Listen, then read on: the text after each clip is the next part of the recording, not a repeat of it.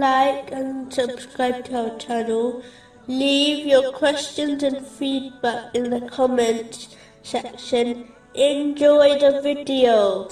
Moving on to chapter 32, verse 15. Only those believe in our verses who, when they are reminded by them, fall down in prostration and exalt Allah with praise of their Lord. True belief involves fulfilling the commands of Allah, the Exalted, refraining from His prohibitions, and being patient with destiny, according to the traditions of the Holy Prophet Muhammad, peace and blessings be upon him.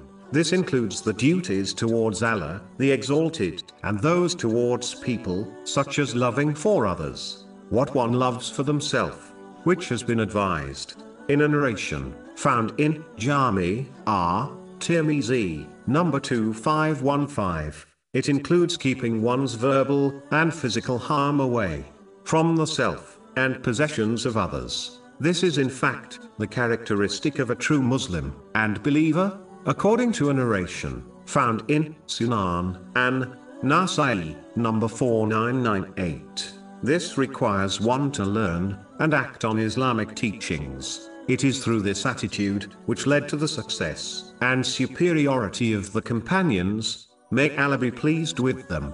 And if Muslims desire to achieve it, they must return to this rightly guided attitude. The Holy Quran only guides one to the truth if they fulfill the three aspects of it. The lowest aspect is reciting the Holy Quran correctly. The next aspect is to understand the Holy Quran through a reliable source. The highest aspect is to sincerely act on the commands and prohibitions of the Holy Quran, according to the traditions of the Holy Prophet Muhammad, peace and blessings be upon him. These stages are important to fulfill, as a Muslim will only be guided to the truth through them. The previous divine books were revealed by Allah, the Exalted, but as the people failed to fulfill the three aspects of these divine books, they failed to obtain the true path, which leads to pleasure of Allah, the Exalted, and ultimately, to paradise. If Muslims follow in their footsteps, by not fulfilling the three aspects of the Holy Quran, they may well share their fate in the hereafter.